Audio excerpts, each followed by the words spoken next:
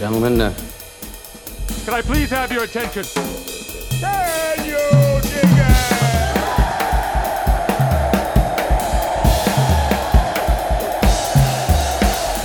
it? Greetings, dear listeners. This is Jonah Goldberg, host of the Remnant Podcast, brought to you by the Dispatch and Dispatch Media.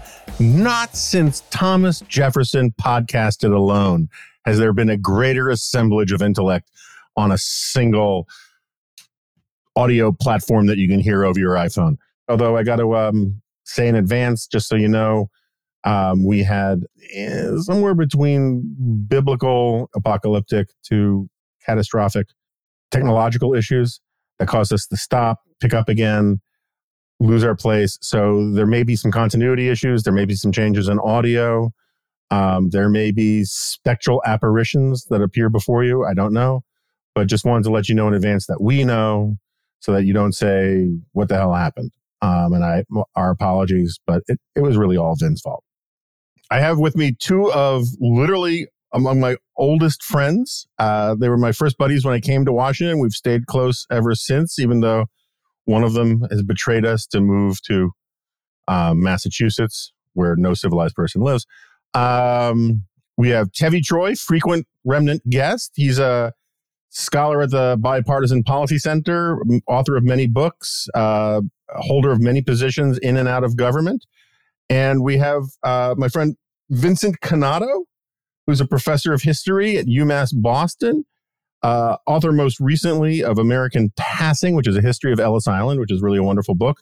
But probably more relevant for today's conversation, I don't know. We don't know where this thing's going to go. It's like a monkey running around with scissors. Is The Ungovernable City, which was which I've name dropped a few times on here, is his history of the Lindsay administration in New York City. Vin, I want to apologize to you first. Tevi and I are enjoying our Ashkenazi-derived immunity to COVID, but we'll be there for you if something bad should happen.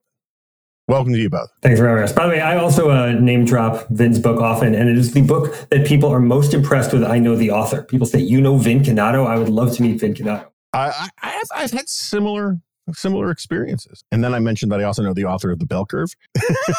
And the conversation goes differently. All right, so this was sort of, we've talked about getting both of you guys on at the same time for a long time, but and we could do a whole Remember When thing, but we should probably save that for another time. Tevi's idea was to do this as a sort of, let's talk about New York City, the 1970s crime and how it's influencing today or its relevance to today and all those other sort of Remember When things. So Tevi, why don't you make the case for why we're here today and what we should be talking about, just to sort of set the table. Yeah, we have been talking about this idea of doing a remembrance of New York in the 1970s so long that it's almost like podcast number 11. Yeah. The idea is that New York in the 1970s was close to a dysfunctional entity. Crime was rampant, graffiti was rampant, the city almost went bankrupt, and it was a very close-run thing. You had some very incompetent leadership after some promising leadership that Vin talked about that didn't work out to be so competent. I talk about, when I talk about the incompetent leadership, I'm talking about Abe Beame, who was completely out of his depth, according to Ed Koch, who succeeded him.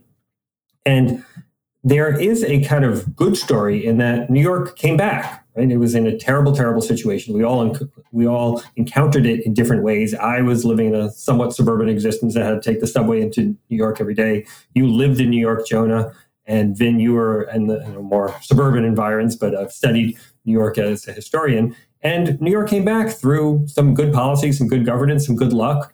And we look at some of the cities today that are really teetering, Seattle, San Francisco, LA increasingly. And New York is also not what it once was. The remnant is about nothing if not how good policy can turn things around. So maybe we could talk about where New York was in the 70s, what policies came about to improve things, and then maybe how they could work again today. Vin, does that make any sense to you? That's a pretty good overview of this, and it is relevant to today, right? I mean, one issue is, you both know this, you get editors who want you to write articles, and they say, we want you to write about how today is just like the 1970s, right? New York. And it's not the 1970s, right? We've talked about this before. History doesn't really repeat itself. I don't even like the idea history rhymes, but it's something's going on in New York. It's not the 70s redux, but it's something going on. As Tevi said, San Francisco, Chicago, Baltimore, Minneapolis, San Francisco, these places are seeing crime and also disorder, right? These are two kind of separate issues, but they're interrelated. There's the crime rates we talk about, but there's also a sense that things are not right, that there's disorder, that, crime is a given in cities. It's always been a given. You have lots of people, lots of different kinds of people, lots of different socioeconomic castes. In cities, you're going to have crime. You're going to have a certain amount of disorder. But I think what happens in the 60s and the 70s and the 80s in New York is that it goes kind of off the charts a bit, beyond what cities, or New York City and other cities were accustomed to. We always use the murder rate as the kind of the benchmark. And murders go from about 350 a year in 1960 to about 1,700 a year in the mid-70s, and then about 2,100 by 1990. So today's increase in murders is minuscule as a percentage. But there's this general sense when you go to New York or other cities or DC, you guys can tell me more about DC, that something's not quite right? That there's a little bit of, that there's a sense of disorder. That's why graffiti, the old broken windows theory, you see lots of graffiti. There's a sense that something's awry, that the urban space is not being well cared for, and that disorder can lead to other bad things. When people feel that disorder, they're also less likely to come to the city. They're more likely to move elsewhere, not to come as tourists. And I think we're starting to see some of that today. People are starting to turn away from some of these cities. So I remember, Michael, we've talked about this. Let's just stipulate, we've all talked about this stuff before. But Michael Barone, I remember he once pointed out to me, and it always stuck with me, when he was talking about, I think the topic was Saving Private Ryan, but he talked about World War II movies in general, about how, the sort of cliched World War II movie going back the last 70 years has this, this unit with like one guy from Queens and one guy from the Bronx and maybe like an officer from Manhattan or whatever. And he said, that was essentially demographically accurate because New York City was something like 10%. The greater New York metro was like 10% of the U.S. population back, in the 40s and 50s. And that's one of the reasons why it was such when you talked about the national crime rate, it was fine to talk about New York City because New York City was such a bump in the snake in terms of overall crime statistics that if you brought down New York City statistics, you brought down national statistics.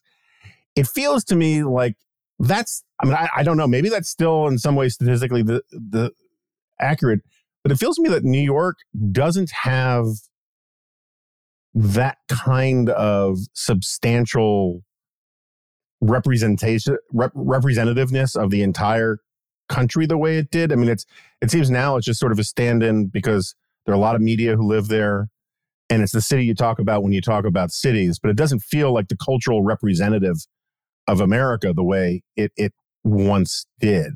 Does that sound right? I think that makes a lot of sense, but the way I think about it is in the actual demographic numbers, which Barone is so expert at, it's not. It's a smaller drop in a larger bucket. But if you look at New York's cultural resonance and the importance of New York as a symbol, it's still there.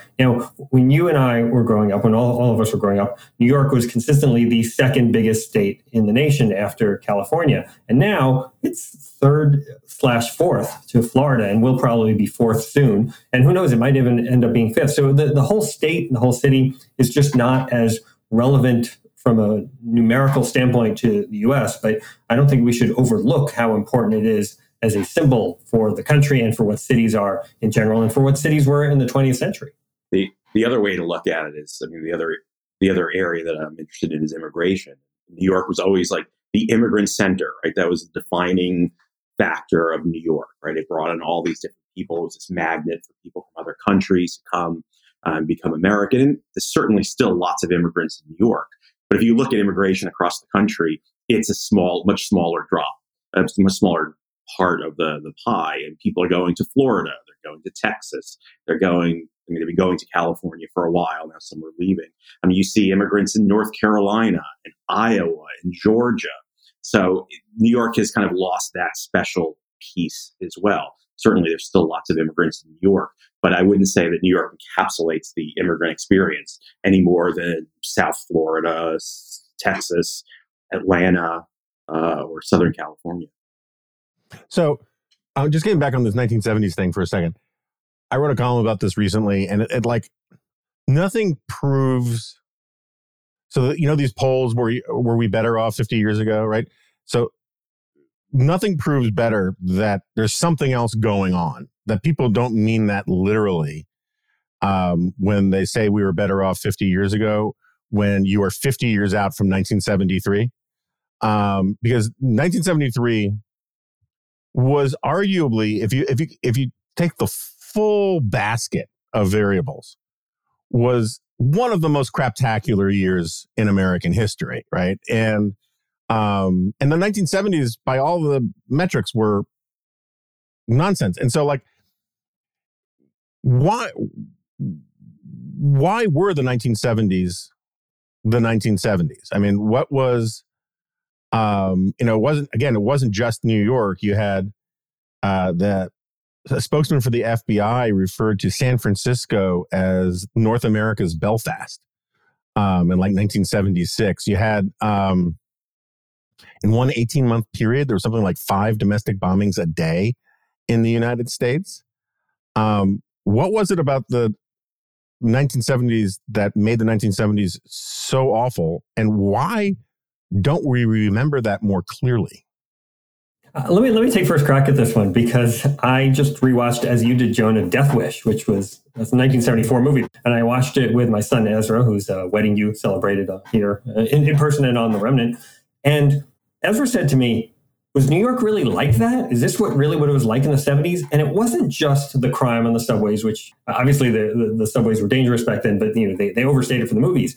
But the general haze, right? The air wasn't clear. That really struck me. Everything wasn't working. The traffic was everywhere. It just seemed like it was a city that was falling apart. Vin and I were talking in our extensive preparation for this podcast about how the new Death Wish was done in Chicago. It's a better movie, but it's not a better encapsulation of an era than the original Death Wish. Vin said, yeah, making it in Chicago now makes sense.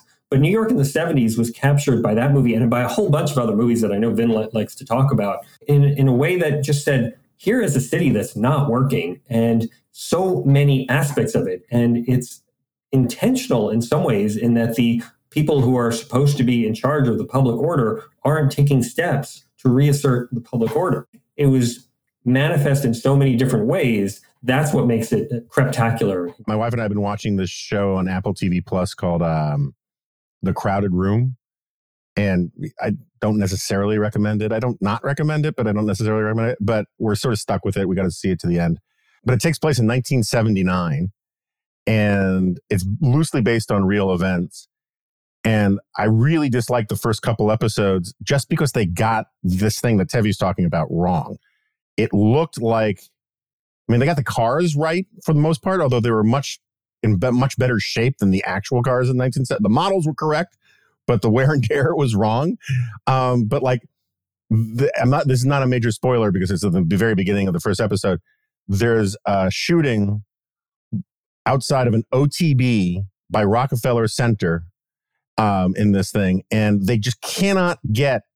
It's like they don't understand. I was trying to explain to my wife what people who hung out at the OTB looked like, right? I mean, it was the urban version of Deliverance, and they just got it wrong. They basically just put some stenciled OTB logo on a nice storefront window by Rockefeller Center today, and the air was clean. And like, if you watch those movies that Debbie's referring to and that we've talked about a bunch, Taking a Pelham 1, 2, 3, French Connection, Dog Day Afternoon, just watch them on mute. Right? Forget whether you think the dialogue or whatever else is or the action is realistic.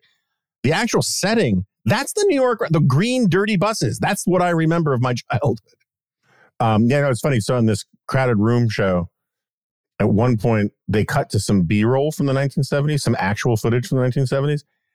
And my wife just yells, "That's just B-roll." Just because you could tell immediately the difference between what New York City actually looked like versus like what they were trying to make, New York City. Like part of it is just like better cameras and shooting things on video versus old film. There's going to give it some differences, and some of it was like, just European cities, which had a lot of diesel, like I remember in the 80s and 90s, a lot of European cities would be kind of dirty. That's the New York City. People forget there was still, I don't know how much industrial stuff there still was in New York City by the 1970s, but the grime from earlier generations of industrial stuff was still there.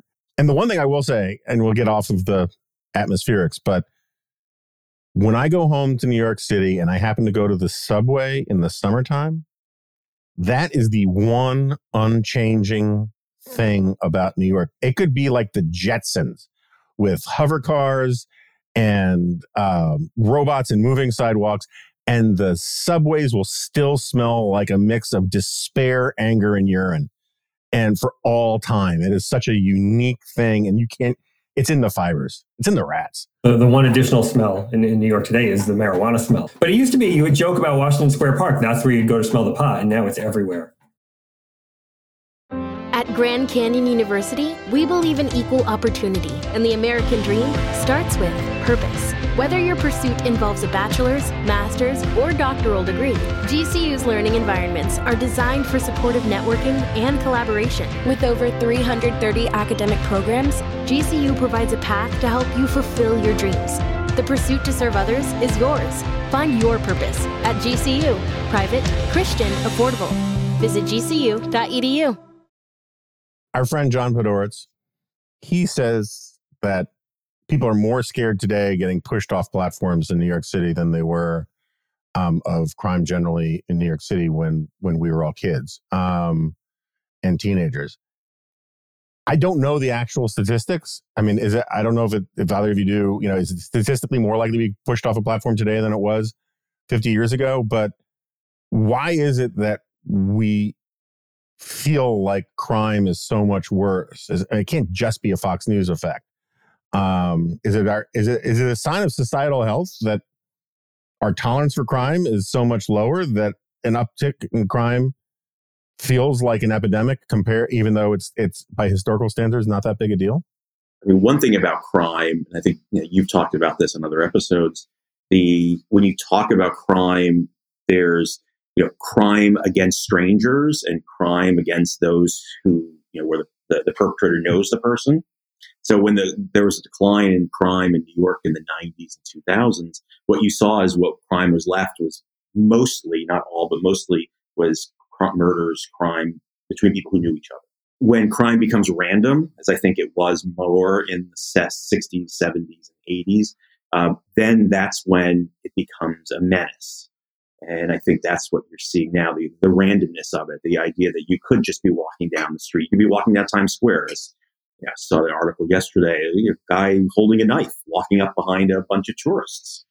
That the randomness of it is what I think fuels it. It's not the overall numbers, because overall numbers were still way below what it was in the 70s and 80s. But I think it's that, and that's what being pushed on a subway platform. It's just the complete randomness. You can be going out about your business, and someone could just be coming up behind you and pushing you.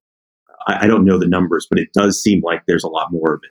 I saw a chart recently from a reasonable source that showed the incarceration rate and the deinstitutionalization rate going in opposite directions.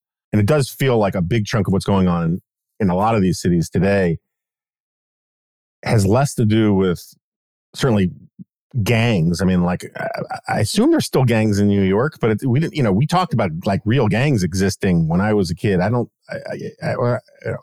MS-13, I guess, is out on Long Island. According to Donald Trump, it runs the place. The sense, I mean, getting to sort of Vince's point about the randomness thing, that's sort of what terrorism is, right? It's like terrorism is, or I shouldn't say, not in terms of the political science definition, but the aesthetic of terrorism is random, scary things that feel like they could happen to you. I fly planes, right? That kind of thing. Feels like, in some ways, that the randomness and the fear factor is driven more by fear of mentally ill and drug addicted people than it used to be, Larry Hogue notwithstanding, and less by sort of organized crime stuff. Do either of you guys have any theories about like actual policy solutions to any of this? Or liberals want to regulate private space, but they don't want to regulate public space, which means that if you are a real estate developer, you will be heavily regulated by the liberal state. But if you want to act in certain unacceptable ways on the sidewalk, whether it's defecating on the street or urinating on the street or doing drugs on the street or engaging in crime, the liberal regulatory state does not come after you in the way that it used to. And I think the contrast between that and the recognition of what behaviors you can get away with, I think leads to the addition of those behaviors. You see more of it if you allow it. When people ask you, when your kids ask you, when your students ask you, where did all this crime come from in the 1970s, in the 1960s and 70s, what do you tell them?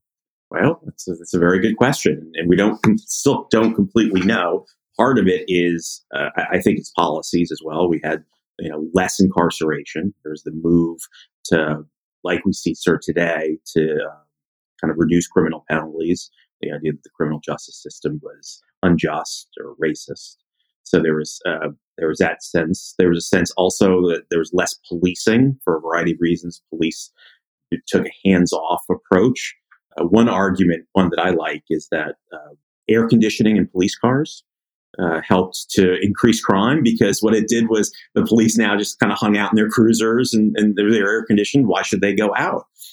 It's a half truth, but there is a sense that policing became, instead of proactive, it became reactive. So you had the police would just respond to 911 calls and show up rather than being out on the streets, walking beats, being a part of the community, kind of being proactive presence, which would prevent crime in the first place. If you have police out there, and that doesn't mean, I'm not talking about stop and frisk necessarily, but just a presence where people see the police and know that there's some sort of order, you're less likely to get crime there. And so there's change. There's also the corruption stuff that happened, the Knapp Commission in New York, which I think also pushed police to do less. I think you're seeing that today. I think police are much less likely today, for a variety of reasons, to engage. There's little upside for them to go out and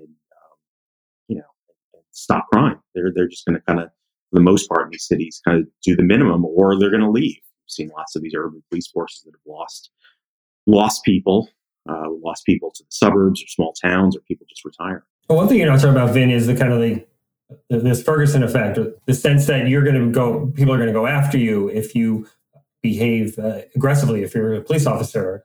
So just sort of beyond crime, why do you guys think the 1970s, which, I mean, like, as you guys know, like, decades are not neatly between the zeros, right? It's sort of like the 1960s really doesn't get started till like 64, something like that, 65.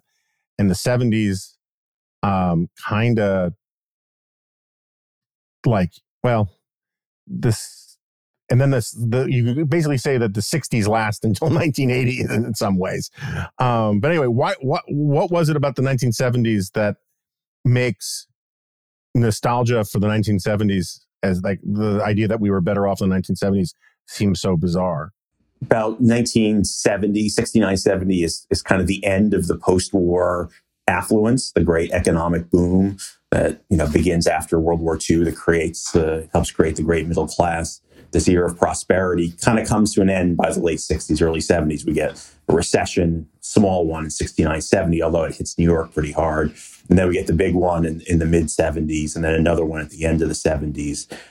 So there is the sense that prosperity, economics, we're a much choppier place. It's the era of stagflation. So you get low economic growth mixed with high inflation, which really, it's something that wasn't supposed to happen. It's also an era where you have the loss of faith in institutions, which has become a big thing today. This is where you start to see it in the early 70s. People now start to say they don't trust the government. They don't trust large institutions. You've got the end of the Vietnam War, the loss of the Vietnam War. You have Watergate. You have in 75 the revelations about the CIA. All of this kind of brings down trust. Talking about movies, the 70s is also a great time for kind of paranoia conspiracy movies. 3 Days of the Condor, Parallax View, those were great.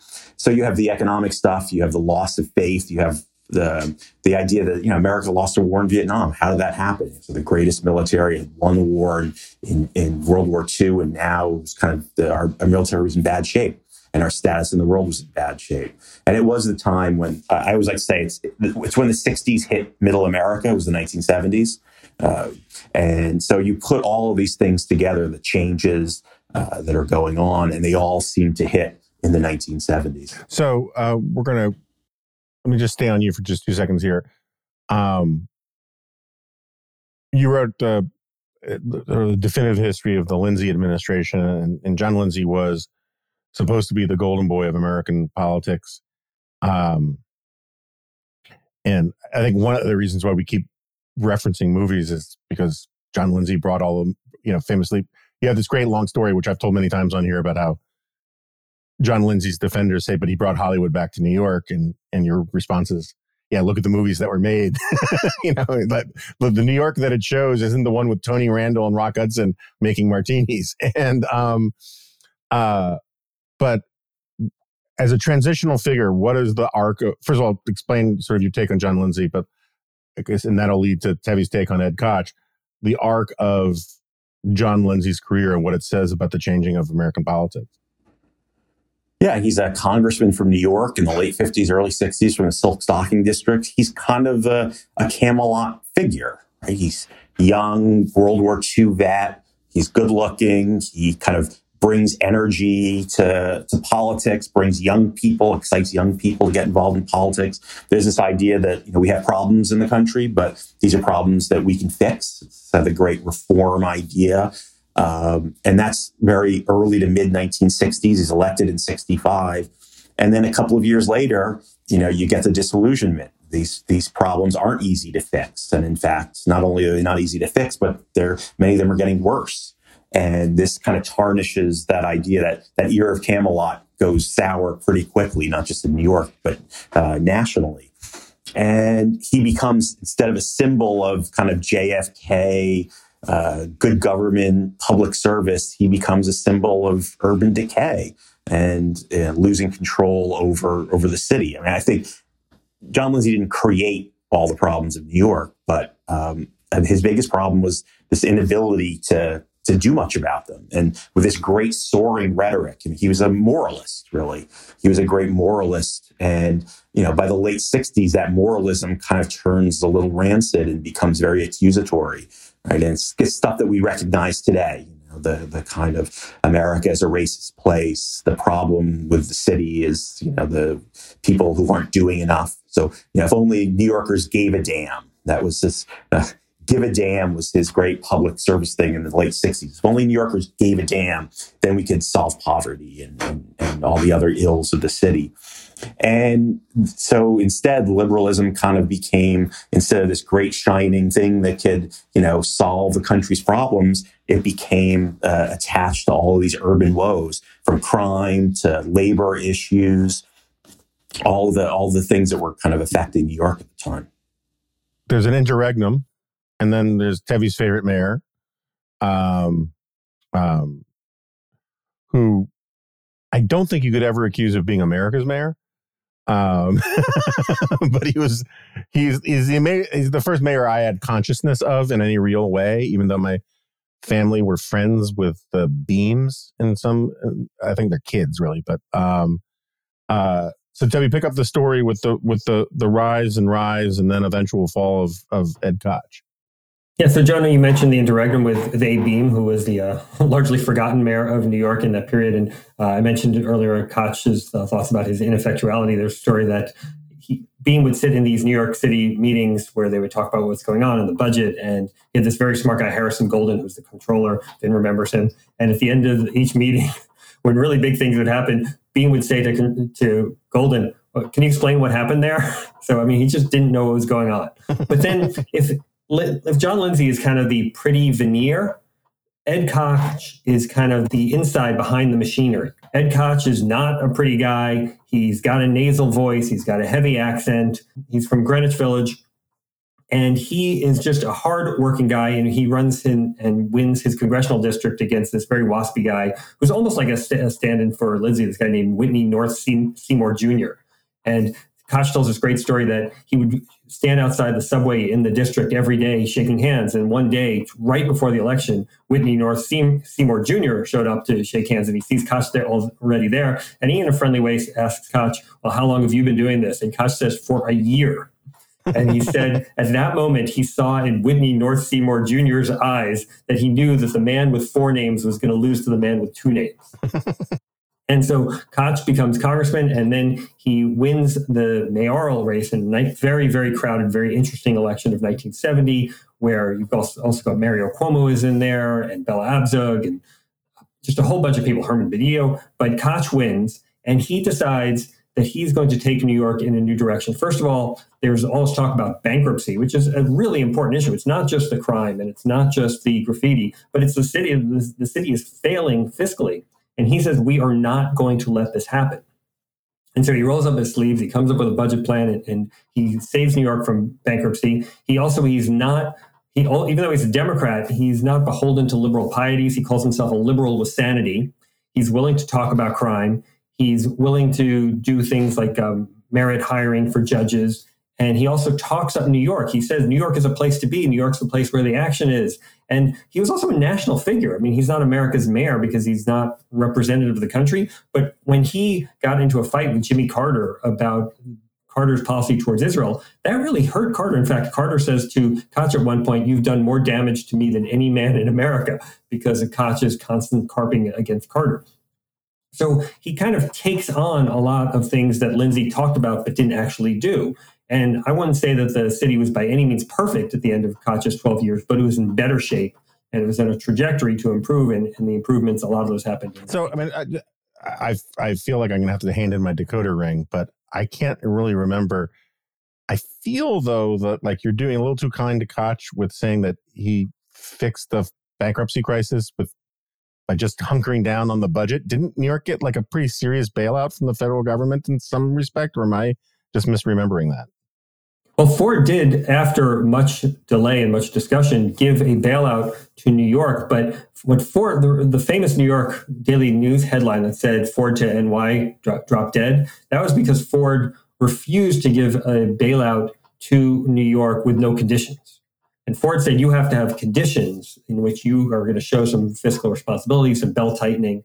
And so that was step one. Koch also did work on changing the budget and reforming things and cutting spending. So Koch does get credit for helping improve the fiscal situation of New York. And look, we're never going to love the fiscal situation of New York because they're always going to tax too much and they're always going to spend too much. But at least their mouth and their appetites got more in sync after Koch. So I don't think I'm whitewashing Koch. I think that he really did. No, I didn't think of that. I just thought you were just yada-yadaing over an important part of the bankruptcy thing. It's the state in 75. The state of New York under Hugh Carey comes in 75 and kind of basically puts the screws to the city and kind of takes over the finances of the city. And what Koch really does, all the stuff that Tebby was talking about, was important in sort of freeing the city from state control and allowing the city to get back its own control over its fiscal house. Koch provided the kind of the sanity. He provided the direction that allowed the city to get back on its feet. But yeah, and that's another thing. What saved New York were actually Democrats. They were moderate Democrats. It was Koch, Hugh Carey, other people, Richard Ravitch. People who know New York would know these names. These were people who came in and said, "Whoa, wait a second! We can't have the city continue like this." And so, yes, by the 80s, things were in better shape, especially fiscally, as Tebby mentioned. So I want to get you guys to respond to this. I know from John Badorowitz that Nat Glazer had this line where he said, one of the reasons why we've got the problems that we do is that we seem to have gone, I'm completely paraphrasing this, but we seem to have gone from focusing on the things that we know how to do and the problems we know how to fix to focusing on the things that we don't know how to fix, right? And it always comes to mind whenever I hear Democrats talk about they want to do fundamentally transformative things, right? They want to do these, bring us into these, the sunny uplands of history and fundamentally transform the economy, green this, all that kind of thing. And I always think about it because it's like, maybe if you had a resolution rate for murder investigations below 50% or above 50%, you collected the garbage better, or I saw somewhere that that Chicago public schools now, it's like 1 in 5 kids, 1 in 10 kids can read at level. Like, those are the things that we all kind of agree that city governments are supposed to do: is clean drinking water, fight crime, to some extent, sort of mass transit kind of thing. And you can come up with these things, public safety, fires, that kind of thing. And it seems like there's something about the theological progressive mindset that says, no, we need to focus on these root causes things that are different. And that's when progressivism and urban liberalism gets out of hand, because it runs up against the things that normal taxpayers want cities to do. And that's one of the undoings of John Lindsay was the snowstorm in February. I think it was February 1969, where it takes days for, especially out in Queens, the streets to be plowed. And the argument was, if you can't plow the streets, how are you going to solve poverty? How are you going to do that? Yeah, I mean, this was a Nat Glazer point. Yeah, cities have basic urban functions that need to be done and need to be done well for them to survive. And picking up garbage, cleaning the streets, providing good parks and recreation, providing schools that teach kids the basics. These are all the basics of urban governance. And, once you're saying, I remember Bill de Blasio, when he was first elected, it's like, he's going to end income inequality. And I asked someone, how's he going to do that? Oh, no, it's easy. You're going to have pre-K. Pre-K is going to solve, and it doesn't. It might nip at the edges, but it doesn't do that. Meanwhile, you're forgetting all the basic stuff that people want and need from city government. There's a really important point to be made here, which is we have a 30-year period, basically from around the late 70s to the early 2010s, where New York is not run by liberals. So Ed Koch is a Democrat, but he's liberal as sanity. Rudy Giuliani, again, in a very early incarnation, not current Giuliani, whom we don't endorse, but early incarnation Giuliani is a Republican. And then you have Mike Bloomberg, who's a technocrat, right? He runs as a Republican, he runs as a Democrat. He's not really a party-affiliated person. And for 30 years, they're concerned with these issues. Is mass transit going to run? Are we going to stop the out-of-control strikes, which Koch faced? Are we going to make sure that the police department is doing its job? Is the budget going to be balanced? They're not trying to fix problems that really aren't in their purview. They're trying to fix the things that they are assigned to do. And those 30 years, especially the last 20 from the 1990s to the 2010s, are a golden period for New York. New York feels safer. I know when I was growing up, I never walked in Central Park. And then in that period from 1990 to 2010, suddenly you feel safe to walk in Central Park again. And the city is just a better place. More people are coming in. Obviously, real estate's going up, but businesses are going there again. And it's because you have a succession of mayors who are not liberals, who are not politically correct, who are not beholden to liberal pieties, who are willing to solve the problems of the city and take them on. And then, unfortunately, then you have de Blasio come and things revert back to what they were pretty quickly. So do you guys, just to stay on that for 2, that seems a little bit like the great man theory of history applied to cities. Right? It's like times were good under Eisenhower because Eisenhower was good. I take a backseat to nobody. We were talking earlier about the smell of pot. I think like 50% of it just came from Gracie Mansion under the de Blasio administration. But New York's urban problems generally seem to be too pervasive and too widespread around in other cities to it just be a product of mayoral leadership, right? I guess the question is, I am flummoxed. I'm honestly flummoxed. I was out in Portland recently. I've done an episode or 2 about Portland. Portland is just a mess. And Seattle's not much better. And what I don't understand is why there isn't an electoral backlash against policies that normal people, I mean, when I say normal people, I'm not talking about like just white middle-class people. I'm talking about black middle-class people. I'm talking about Hispanic, middle-class and working-class people. Like normal people with families want clean parks and no crime, and they don't want people taking dumps in the street. And yet these cities seem to be run by people who don't have a burning desire to fix those problems, and by voters who don't have a burning desire to put people in charge who they think might fix those problems. Why is that? Let me just jump in quickly because you accused me of being a great man of history theorist, which I am not. What happened is, and you allude to it, Jonah, in your query, which is it's not that these three men were so great that they solved all the problems and they were Hercules and Achilles all together. What happened was the voters were willing to vote for something different. The voters weren't going to go along with liberal pieties and weren't going to say we're only going to vote somebody who checks the box of every liberal wish list item. So the voters were willing to say, let's do something different because what we have is not working. Today, we're not having that to the same degree. You're certainly not having it in Seattle and Portland and San Francisco. And what you see in these cities is the nationalization of every political question. Well, you can't vote for the Republican even if he would clean the streets and get rid of crime because Republicans are anti-abortion. And so when you nationalize the politics of every local decision, you're going to have decisions made not based on who is going to solve the problems of the locality, but who makes you feel good, who's part of your team, and who wears your uniform.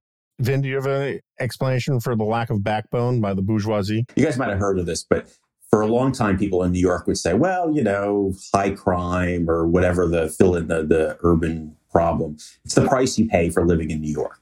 Right? That was for a long time, that was the argument that you would hear. Well, yeah, there's a lot of crime or, trash to be picked up, but that's the price you pay for living in the greatest city. And I think there's a sense maybe in some of these other cities that, yeah, that's the price you pay for living in a progressive city. And what ends up happening, this is no great shock, is that the people who would maybe vote for more moderate leadership leave. So you have behind the people who stay, who are the most ideologically prone to vote for people who are less likely to do something about these problems, because they're making some larger ideological argument.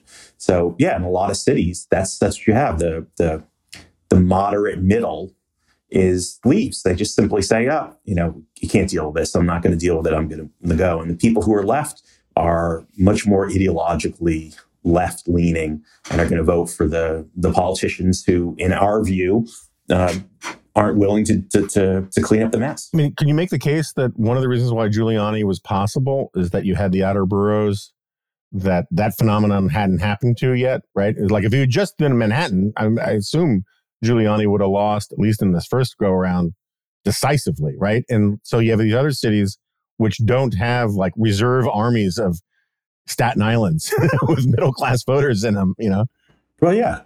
And that's what you see today. Like this is why Curtis Lewa polls 28% of the vote, or, Joe Lhota or whoever else is running, Republicans running for mayor.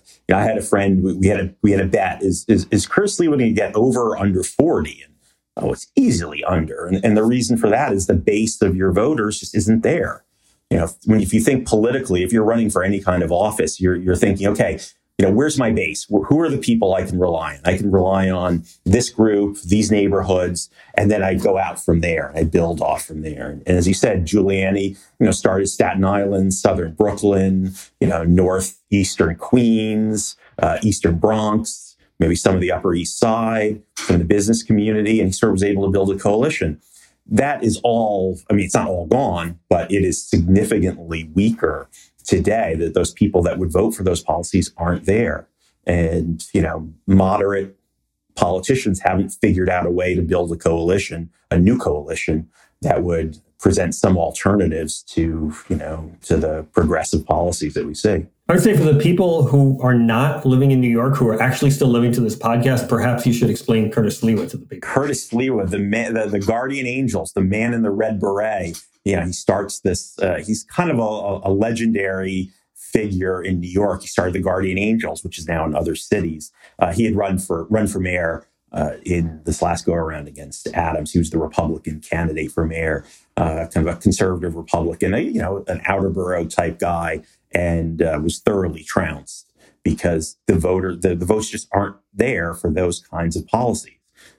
And I don't think Bloomberg could get elected. Bloomberg barely won his last race. I'm not sure he could get elected again. Also, I should say that, I think you're right about the demographics, about the coalition, about the politics. And I think Curtis Sliwa has proven to be ultimately a fairly decent human being who's like, a little weird.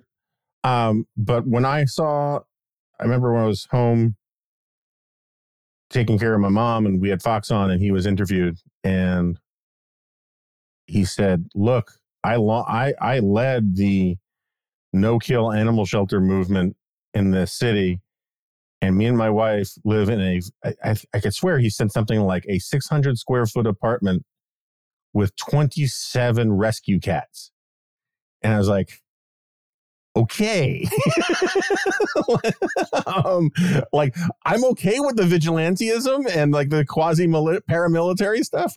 But the 27 rescue cats in a closet-sized apartment in New York, that makes me a little nervous. Yeah, but let me just say, when I was taking the subway as a 95-pound 14-year-old in the 1980s, I sure was glad when I saw one of those Guardian Angels with their red berets get on that train. I felt a lot safer. Absolutely. Yeah, no, absolutely. So let him have all the cats he wants. This is the story of the one. As head of maintenance at a concert hall, he knows the show must always go on. That's why he works behind the scenes, ensuring every light is working, the HVAC is humming, and his facility shines. With Grainger's supplies and solutions for every challenge he faces, plus 24/7 customer support, his venue never misses a beat. Call quickgrainger.com or just stop by. Grainger, for the ones who get it done. When we were all friends back in the day in DC, we were part of a fairly nerdy, rarefied crowd that read the Public Interest where Vin had worked and were AEI guys. And we probably had an outsized appreciation for the role of intellectual conservatism in American life, both then and historically. I think a lot of that work is still being done. Our friend Yuval Levin does great work with National Affairs. There's some really good journals out there. I think that, the print magazine and National Review is still great, but it feels like this stuff matters a lot less than it ever did. And I'm wondering, as two of my go-to guys for sort of intellectual right-wing eggheadery, do you think I'm right? Do you think this is a passing phase? Do you find yourself offhandedly, absentmindedly polishing your pearl-handled revolver and looking wistfully out the window? Like, how do you feel about the current trends on the intellectual side of the right? Well, as someone who wrote a book called Intellectuals in the American Presidency, you can mock me for book plugging now. There was a big deal when you had the support of the conservative intellectuals as a Republican politician. In 2000, George W. Bush goes to Stanford University and the Hoover Institution, and he meets with the top thinkers at Hoover. And he tries to impress them because he has this reputation as not being such a smart guy. And they look around the room, and there's at George Shultz's house, and they say, hey, this guy's pretty good. And he got the support of the intellectual conservative establishment at that meeting. And he worked hard to cultivate it, and it mattered to him. And that's one of the reasons he won that very tight nomination campaign against John McCain in 2000. And so there was a sense for a long time that you needed to win over the conservative intellectuals. Romney was constantly trying to win over the conservative intellectuals, although he had trouble with it when he goes to CPAC, which again is CPAC then, not CPAC now. And he describes himself as severely conservative. Every conservative who was supporting Romney, including myself, winced because no conservative would describe themselves as severely conservative. It's not a modifier that would be used. But then in 2016, Trump actively rejects the conservative intellectuals and does not have any interest. And he proves that you can win the Republican nomination with most of them being opposed to you.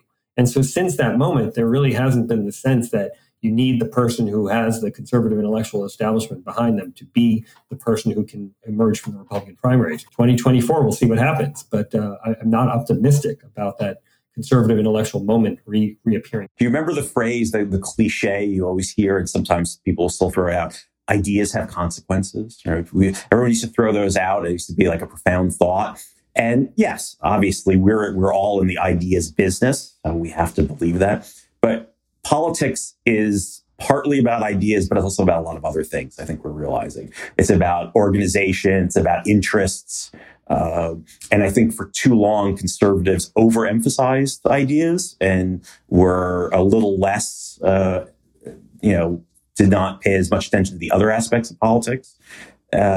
In the 90s, you could say there was a conservative intellectual establishment. I mean, I'd be interested in hearing both of you. You're more tied into it than I am. But from the outside, I couldn't put my finger on a conservative intellectual movement today that you could go to as there was 30 or 40 years ago, perhaps. I just don't think it's there. If you look at presidential administrations, I mean, even under Reagan, conservative intellectuals were kind of a minority, right? Certainly under George H.W. Bush, right? They're really kind of marginalized there. And, I think we tend to, as much influence as conservative intellectuals did have on the Republican Party, is thanks to people like Buckley, thanks to people like Irving and others, in the 60s, 70s, 80s, I think that was kind of an exception. I would say after the 1980s, I think we see much less of that, although there's still elements of it. But yeah, I think there's a great overemphasis on this idea of intellectuals and ideas in politics. So I have a couple of responses to that. One is, I like the Richard Weaver ideas have consequences. I think that's right. I think George Will's right when he says small, ideologically committed minorities tend to be the things that move the wheel of history. I think that's all correct. I am increasingly, not even just increasingly, I am become adamantly opposed to new ideas. Just in the sense that as a matter of math, most new ideas are bad, right? Because good ideas are few and far between, and bad ideas are much easier to come up with than good ideas. And moreover, when in our current state of populism and cultural politics, when you come up with when one side comes up with new ideas, the other side immediately says this is a new threat that requires new measures to deal with, right? So like wokeism can't just be like political correctness. It must be this fundamental new virus that threatens Western life and justifies, fighting fire with fire and all that kind of thing. And, and like this idea that post-liberal integralism is a new idea is garbage. The idea that industrial policy is a new idea is garbage. These are all very old ideas. But Tevi, on your point, I mean, I think you're right as a matter of political history, obviously, that as a constituency, the intellectuals mattered. I think, and I'm sort of alone on this with a lot of people, but I think one of the reasons why the conservative intellectual movement, such as it is in the bad shape that it is because they got used to having proximity to power. And a lot of conservative intellectuals started to think that their job was to be a de facto messaging consultant, for Republican politicians. And if you go and you read a lot of the smartest people that I admire a great deal, so I'm not going to name them, and including me until fairly recently, a lot of the political writing among conservative intellectuals was really focused on what can the Republicans do to win the next election? How should the Republicans frame this? How should the Republicans frame that? That's what got them on TV. That's what got them TV contracts. I plead guilty to all of these things. And I understand that in the world of punditry, you kind of have to do that because politics is really about what's going on with the Republican and Democratic Party and not, what Pliny the Elder had to say, and that kind of stuff. But the intellectual incestuousness, I think, has gotten conservative intellectuals in a lot of trouble. And it's and you could see the trouble by the way so many people changed what they said they believed once Donald Trump got the nomination. Yeah, I don't disagree with that. I think it is an issue. I do think part of the problem is the question of what are the ideas that animate conservatives / Republicans. I mean, I know there are two different groups, and we have this whole fusionist experiment that you've talked about many times on the Remnant. And there's this idea that there are certain things that animate conservatives, and those things can also be winning issues for Republicans. In the mid-2010s, there was this push towards reform conservatism, where a sense of let's find new issues that resonate more, because the issues that kind of animated the Reagan coalition, which included anti-communism and being tougher on crime and reducing marginal tax rates, they just don't apply, or they didn't apply in a world where the Cold War was won and crime for a time was down and marginal tax rates had been brought down to a pretty much the lowest realistic level. You had the sense that we needed to come up with new ideas, and Yuval and Ramesh and others were talking about coming up with those new ideas, but the agenda never really coalesced, and they never figured it out. And consequently, the Republican Party also has lacked animating ideas. And you talked about great man theory of history before. The Trump agenda was whatever Trump wanted at that moment. That's why there was so much infighting in the Trump White House, because you had the Priebus faction, which was kind of standard Republicans, and you had the Kushner faction, which is sort of New York globalist Democrat types, and you had the Bannon faction, which was MAGA-y, and they each could lay claim to the argument that they represented what Trump really wanted. Well, what Trump wanted was what Trump wanted at that moment, and there was not an intellectual coherence to it. So now we're in a position where we're trying to figure out what is the Republican Party position in 2024 at a time when the conservative movement doesn't really know what it stands for either. Yeah. I mean, I said before, when Irving Kristol moved the public interest to D.C., I mean, it was a rational idea, right? Because both Kristol and Buckley were trying, and this was, their success, to move the Republican Party towards a conservative direction and get them to believe these ideas. But then, as Jonas said, I think the line sort of shifted, where instead of trying to kind of push the Republican Party in a certain direction, a lot of conservatives now kind of focused in D.C. became kind of a mirror of the Republican Party, and instead of being something apart from the Republican Party.